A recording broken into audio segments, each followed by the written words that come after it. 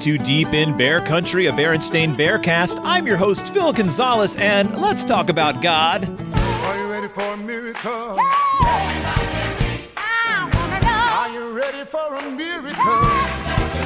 Are you ready? Ready, Are you ready? Let's talk about God. Let's talk about the big cheese, the guy up in the sky, G-O-double-D, God. Let's talk about the man with the plan, the man who lays his hands on our lives. Let's talk about God. Let's talk about the way things change over the years. Let's talk about the influence of a divine presence in our lives, guiding us as we decide to make changes, sometimes on things small, and sometimes on things large. And some of those large things are books, and some of those books are about bears, and sometimes that bear book is 1992's The Berenstain Bears and the Broken Piggy Bank, or as it is also sort of known, 2013's The Berenstain Bears Piggy Bank Blessings. The first one's by Stan and Jan Berenstain. The second one is by Stan and Jan Berenstain with Mike Berenstain. Broken Piggy Bank Blessings. What does this have to do with God? What does this have to do with the idea of a divine creator? What does this have to do with the book of Proverbs? What does this have to do with money? It has everything to do with all three. It has everything to do with change. It has everything to do with, well, also change, but a different kind of change. Like the first one's like change, like I'm changing my life. The second one is like things you keep in a bank, like little pieces of little coins, that kind of change.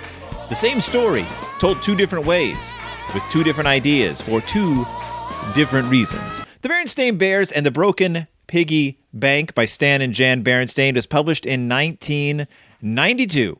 It is a golden book and part of the Cub Club series, which we're about to dive into. Now, the Cub Club books aren't the greatest books in the world. I'm going to come right out and say it. These are not wonderful books. They're there to teach a lesson. They're there to tell a simple tale.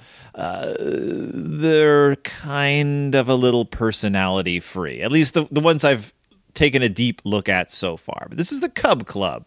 Look, Ma, I'm reading the Cub Club. These are books you could order. They'd come in the mail.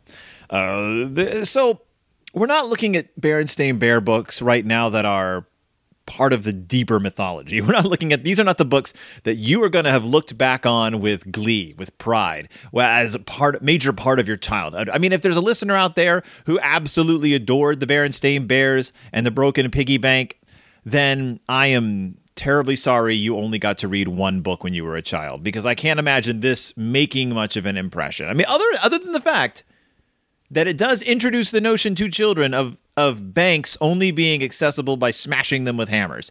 But the Berenstain Bears and the Broken Piggy Bank is there to teach a lesson about saving your money. It's a fine lesson. There's absolutely no reason why you wouldn't read it to a child. But let's take a look at it.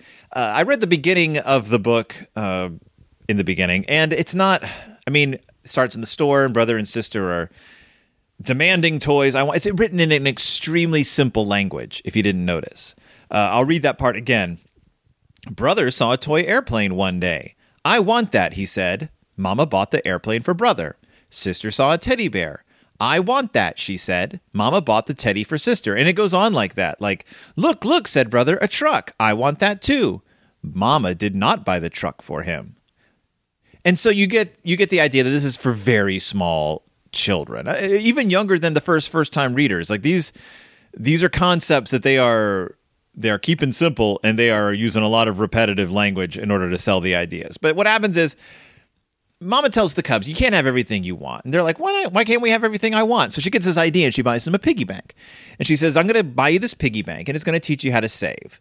And so, it's your basic, it's a ceramic piggy bank. And they start saving every little bit of money they get. Pennies, nickels, dimes, quarters, and even sometimes they'll stuff in a dollar bill. I want to draw your attention to the Bear Country dollar bill. It features a bear on the front, not in profile. It is a face-on shot of a bear. It doesn't say who it is. We can only assume this is some founding father of Bear Country or Bear Nation or Bear World. I don't know, but all it says on the bill, there's not even a number. It just says dollar signs everywhere, and it says legal tender. So maybe their paper currency is on some kind of honor system. I don't know. So Mama says that she's teaching them how to save and save your money. And the Cubs are like, well, what are we saving for? And she says, you're saving for something special. And they say, well, what's special? And she says, you'll know what special is. And so as we have seen in the past already, when the Cubs are meant to be saving up their money, they take odd jobs. They do extra chores. Brother empties the trash and sister, brother does not empty the trash. He brings in the empty trash can. Now, this is an important distinction I'm going to make, so stick a pin in that. We'll get back to it. Sister waters the flowers, brother pulls out the weeds, and they put money in their bank. And so, Mama acknowledges that they're learning how to save up their money, and sister says, we're putting all this money in the bank, but how are we supposed to get it out? Now, this is not your typical piggy bank that you'll see in a Target today that has a cork on the bottom. This is just a solid shell with a slot on top, and well, one day they're looking at the piggy bank and sister's like, I don't know how to get that money out. And brother says, well, you use a piggy bank opener. And he comes back with a hammer and he smashes that piggy bank. The Cubs grab up handfuls of cash and run off. Mama comes in. She sees the destruction in the living room and she starts to worry that they've taken their money and they're going to spend it on candy or comic books or rides at Fun Park, all things that she has labeled foolish. And I want to draw attention to the fact that the Cubs, who at this point are probably like 8 at the oldest, 6 and 8, are taking their money by themselves and just leaving the house. And Mama isn't like, oh my goodness, where have my Cubs gone? She is like, I hope that they're spending their money wisely, even if they have gone all the way to Fun Park, which is apparently an amusement park with rides. She's not worried that they're going by themselves. So we see that Mama has decided that her Cubs are worth the trust to go out by themselves and do as they see fit, as long as they are spending wisely. So the Cubs come back, and Mama is upset to notice that they have returned with gigantic face-sized lollipops, and she starts scolding them for wasting their money on foolish things. But they said that we didn't waste our money on foolish things. We got something special. We got you a birthday present.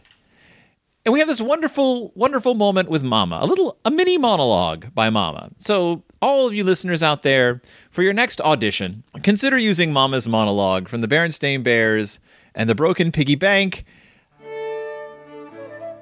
But my birthday is not until tomorrow. Oh dear, I am the foolish one. I forgot that tomorrow is my birthday.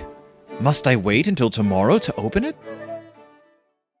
Now, anyone who has ever analyzed a monologue for the purposes of using that monologue for an audition knows that a good audition monologue is going to be a mini play in and of itself. It's going to have a beginning, a middle, and an end.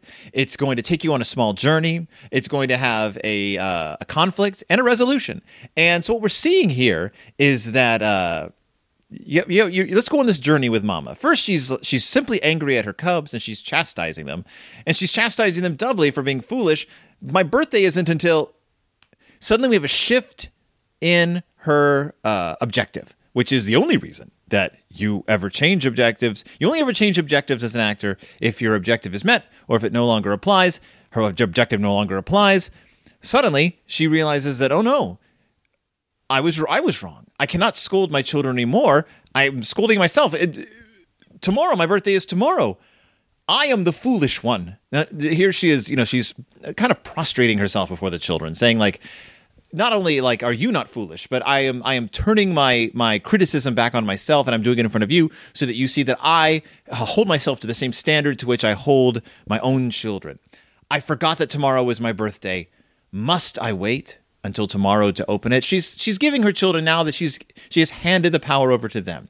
So she has taken chastisement. She has learned from her mistakes. She has shown that she is sorry for doubting them in the first place, and now she is handing power back to the children in this conversation. Ladies and gentlemen, if you want to take Mama's monologue and use it to audition for the next, I don't know, a dramatic piece, or perhaps for a musical which requires a brief monologue in addition to a song, please consider taking Mama's monologue. It is a deep piece of playwriting, a story in and of itself. And any auditioner would be happy to see this piece brought to them. Just say, I will be performing the part of Mama Bear from The Berenstain Bears, The Broken Piggy Bank by Stan and Jan Berenstain, and then take a moment and launch into the monologue. You don't even need to use a chair. Don't even use a chair.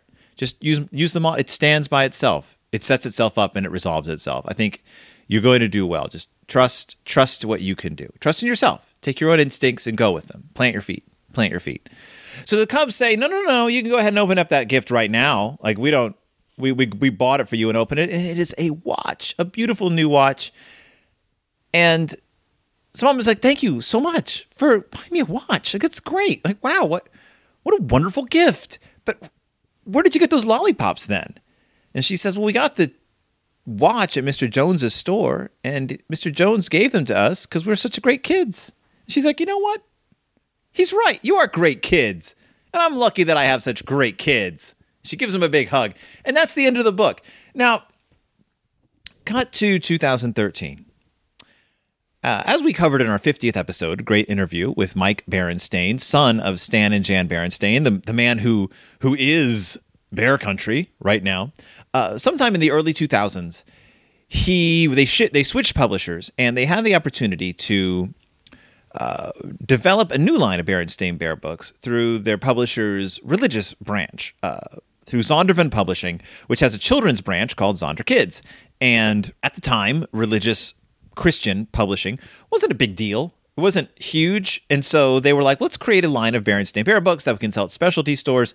There's things called Christian bookstores. They're not even that, I don't see them as much anymore because Christian publishing is so big that you just sort of see it everywhere now. It's in every Barnes and Noble. So maybe the need for specialty bookshops is just not so great anymore. But so they were like, and we'll sell these where religious books are sold. But what happened was, at the same time that the Bears, and this was all covered in my episode, so forgive me for repeating, but at the same time that the Bears came out with religious books, religious publishing just took off like a shot.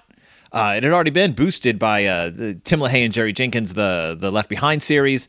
So it was entering the mainstream, and these two happy accidents occurred, and it created this sudden resurgence of popularity in the Berenstain Bears as Christian books. And one of the things that Mike Berenstain has done now is he has gone back and rewritten, adapted some of the older books to be religious books.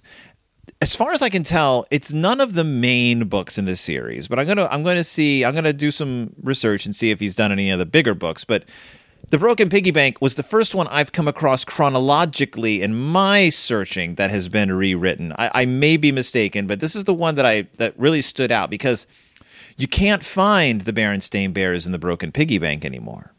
Instead, what you'll find is the Berenstain Bears Piggy Bank Blessings, which uses all of the original illustrations done by Stan and Jan, but with new text.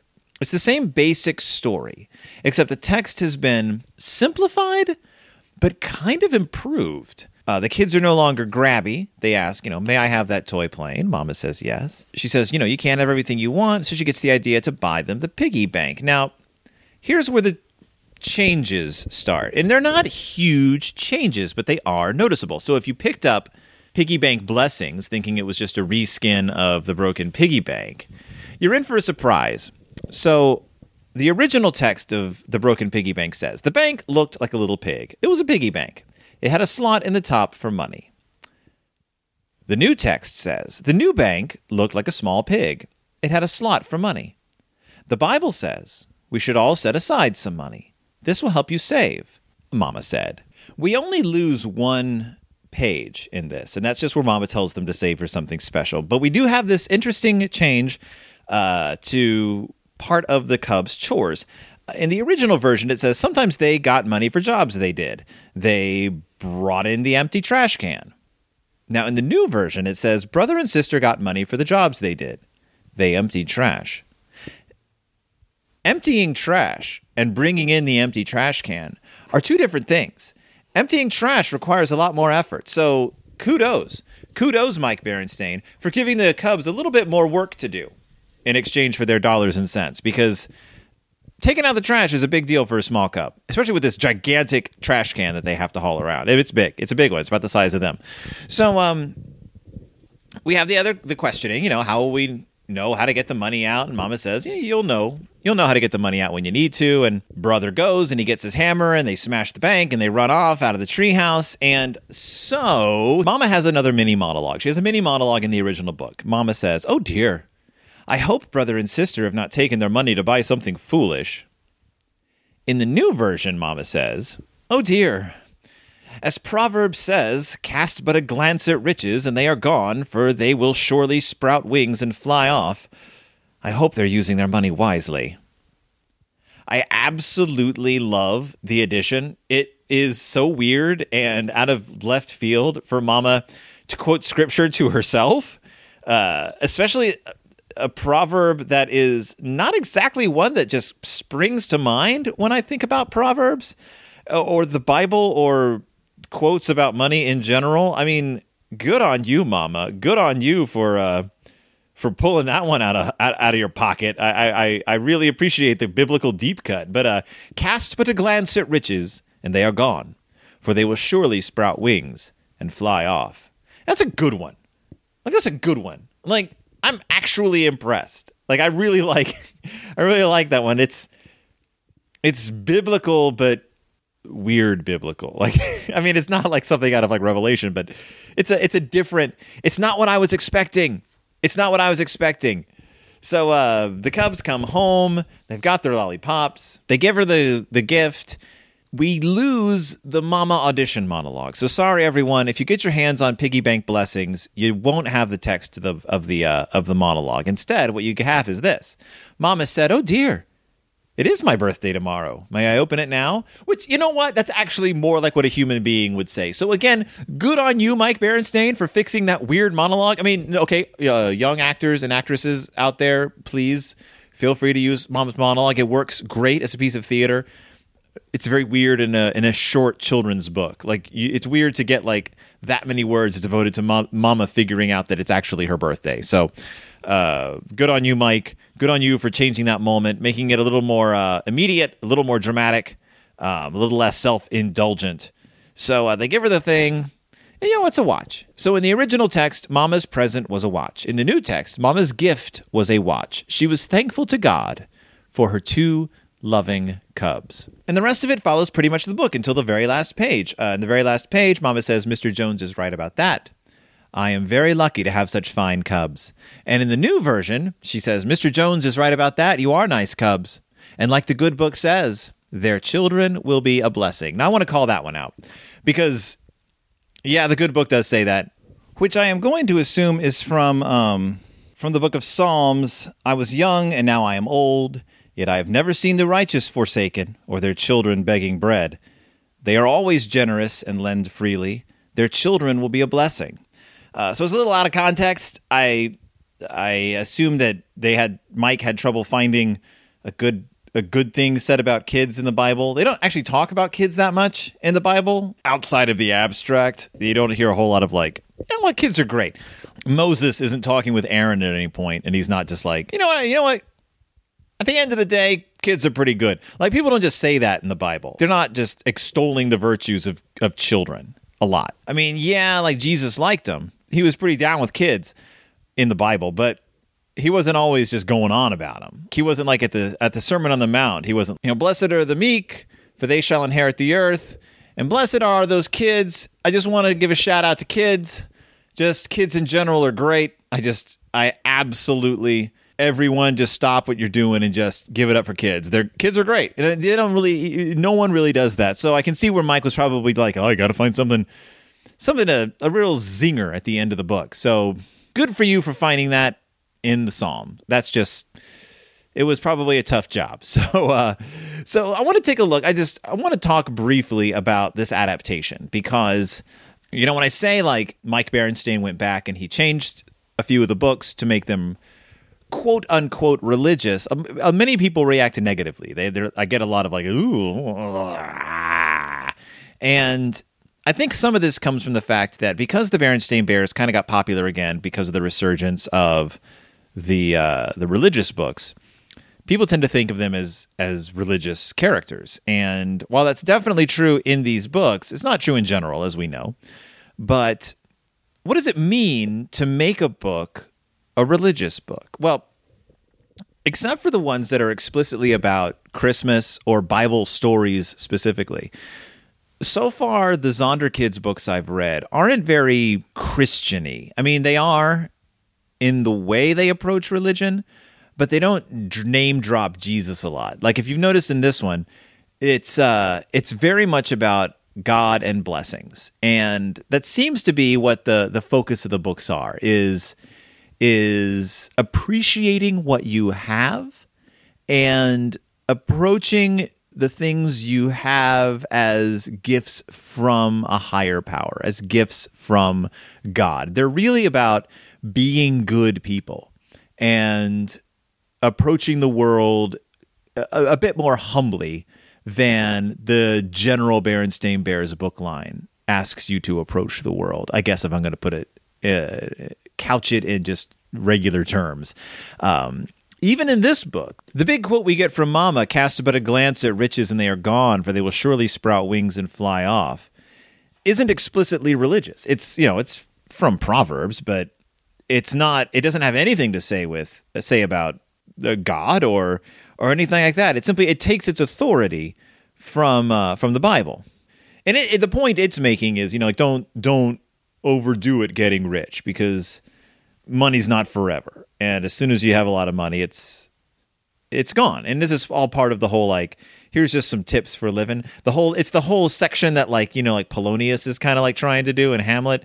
So it's just good advice, and I think that is good advice. That's advice you could put in any book. Don't put too much store by a lot of money, because it's ephemeral and it's going to be gone with the wind. And Mama discovers that, and she also discovers that her kids are pretty good.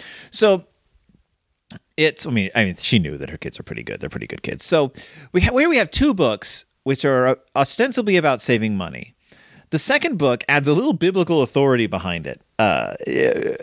Whereas the first book comes across as somewhat thin, the addition of the religious quotations, the biblical quotations, actually adds a little bit of meat to an otherwise forgettable book. I mean, it's still not, a book that you're going to keep whipping out every now and then because it's such a great read, but on the scale of Broken Piggy Bank to Piggy Bank Blessings, I'm going to come down a little harder on the Piggy Bank Blessings side. The art is the same. The text is improved, streamlined. Even though it's simpler, it actually isn't as clunky as the original text, and it adds a layer of, I won't even say it necessarily adds a layer of religion. It just adds a little biblical backing, a little classics to your piggy bank story. So I guess the whole point I'm trying to make is if you're someone who's not going to buy a religious book, then obviously you're not going to buy this. But if you're looking for a religious book for your kids, a book that invokes religion without being heavy-handed, that doesn't use it as a way to frighten kids, this is a pretty soft entry and a pretty decent way to start introducing books like that to your bookshelf. It uses biblical text in a way that I'm not always down with, which is kind of like clipping bits out of context and applying it to a different unrelated story. But because we're talking about Proverbs and Psalms, I think you're a little bit more allowed to do that. It makes a little bit more sense. They're not Mike Berenstain isn't cherry picking Deuteronomy and finding rules of the priesthood and trying to apply them to the Bears' actions. I would be fascinated to see that. I don't know, maybe it does happen in the future, but I'm waiting to hear back from Mike on that one. So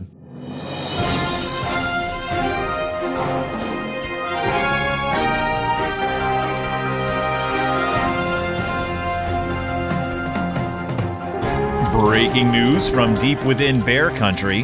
After I recorded this episode, I received a letter from Mike Berenstain in response to a few questions I had asked regarding the reworking of the older books. I asked how he approached it and what criteria he looked for and if there were certain books he considered off limits. Now, Mike responded in his usual very enthusiastic manner, and by that I mean with paragraphs of information regarding his approach to the rewriting and reworking process. Not only how it's done and why it's done, but also his philosophy about what the Berenstain Bear books are for and who the audience for these rewrites actually is. So when the Living Lights titles were published in 2008, the public response was above and beyond what they had expected, and Zondervan asked for follow-up titles. And Mike and his mother, Jan, were unable to, increase their output, them being only two people. But Zondervan really wanted new titles in a variety of formats to follow up on the success of the initial launch. And so they asked if there were any out-of-print books to which they controlled the rights, which would be adaptable for the Living Lights line. So Mike sent them a variety of books that had been long out of print, and Zondervan made a selection they thought would work. And Mike worked with editors to make the adaptations to the text. And that's pretty much the way he's been going since then. Now, in response to my question if he considered certain titles off limits, he says that he feels that nothing is off limits because when a book goes out of print, he always tries to find a way to get it back into print in its original form, and he's done this with ebooks for HarperCollins and Open Road and print books for Dover and Source Books. However, he says that if no publishers are interested in reissuing titles, he views them as, quote, orphaned. And at that point, he's happy to give them a new lease on life by adapting them to the Living Lights series or to some other function. In his view, these books are available in their original form in thousands of copies in the used book market. Republishing the book with revised content does not alter this. Now, here's the part that I really found interesting, and it's a philosophy that I personally agree with and find refreshing coming from a creator and an adapter of original work. He says, quote, "I've noted that some fans resent the reissue of old books in a new form, viewing the original content of the books as sacrosanct. However, I would much rather see these older titles continue to live and thrive in the world of current publishing than allow them to become purely objects of nostalgia. My function is to serve an audience, children, the current generation of children. Adults act as gatekeepers to this audience, but it is the needs and interests of children that are my concern." And this is a philosophy that I have found myself personally agreeing with in regards to many works of classic children's literature that get reworked for modern audiences.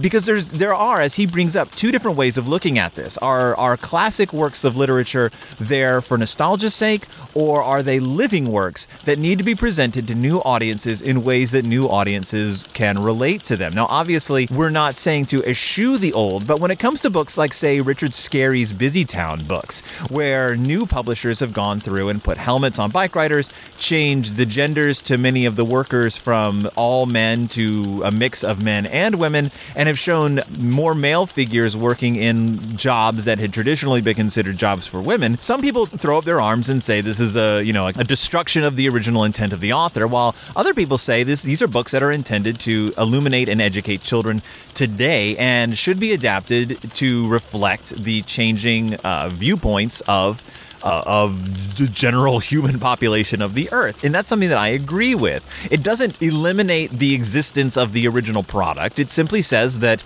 these are living and breathing works that aren't intended to solely reflect the time in which they were written. So Mike's response completely reflects that philosophy, and it is one that, like I said, I wholeheartedly agree with. He says that, interestingly, there's a general slackening of public interest in the books on ethical subjects published by Random House and HarperCollins, with a reciprocal increase of interest in such subjects published by Zondervan, and that their current sales are about equally divided among Random House, HarperCollins, and Zondervan. That's with each publisher representing about a third. Obviously, there is an interest in books like these, and whether or not you think that the older books should be rewritten to reflect the new interests of readers, as Mike says, otherwise these books are just going to disappear and only be available through specialty sellers and used booksellers. And so what he is doing is giving them a new life by giving them a new perspective. And that is something that I respect and that I can appreciate. And now, back to the original episode.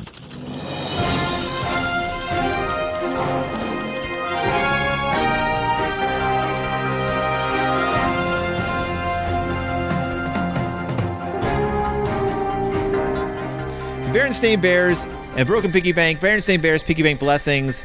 If you got to buy one, well, you're going to buy Piggy Bank Blessings because Broken Piggy Bank, I don't even think it's for sale anymore. So you're going to have to buy it used, and you never know what you're going to get. So piggy bank blessings. Otherwise, nothing. Wait till your next Berenstain Bears opportunity. So that's it. That's it for this week. Thank you for joining me. My name is Phil Gonzalez. But wait. Before you go anywhere, I have an announcement. Sunday, March 19, 10 a.m., there is going to be a Deep in Bear Country, a Berenstain Bearcast live show. Yes, a live show at Moon Palace Books in South Minneapolis. It's going to be about an hour long, 10 a.m., Sunday, March 19th. I'll have guests. We will be discussing the Berenstain Bears and the New Neighbors, a much requested, much anticipated book in the Berenstain Bears universe. We'll have a panel there discussing the book, discussing its themes, discussing what works, what doesn't. We're going to be talking about racism in Bear Country. We're going to be talking about prejudice and community and how you can make your neighbors feel more welcome. We're going to have some laughs. We're going to have some deep talks. It's going to be a good time. If you live in the area, come on down. Moon Palace Books, March 19, 10 a.m., Sunday. No charge. Stick around the store afterwards. Buy some books. And they will love you. They're wonderful people. It's a wonderful bookstore. And I am so looking forward. In the coming weeks, I will be putting out announcements on Facebook. I will be filling in the gaps on who my guests are. I'll be covering it a lot better. But this is the first big announcement. March 19, 10 a.m., Moon Palace Books, Sunday. If you can't make it, I'll be thinking of you. Otherwise, I am Phil Gonzalez. I'm always here. Talk about those bears. And I will see you next week, deep in a bear country.